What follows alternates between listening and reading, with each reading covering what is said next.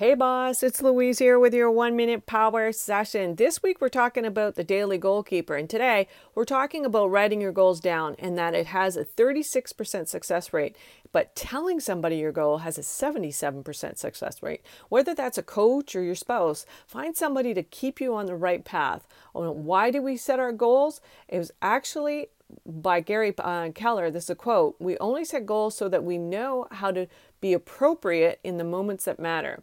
If I were to offer you $100 tomorrow or $200 in a year, just about everyone would take that $100. The further out the reward is into the future, the less influence it has over the actions today.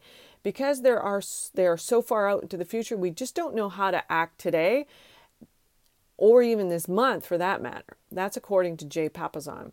Goal setting is in the now. We'll talk more about this tomorrow. Go to louisecorville.com to get your goaltending list while it's still available. Thanks so much for listening. Bye for now.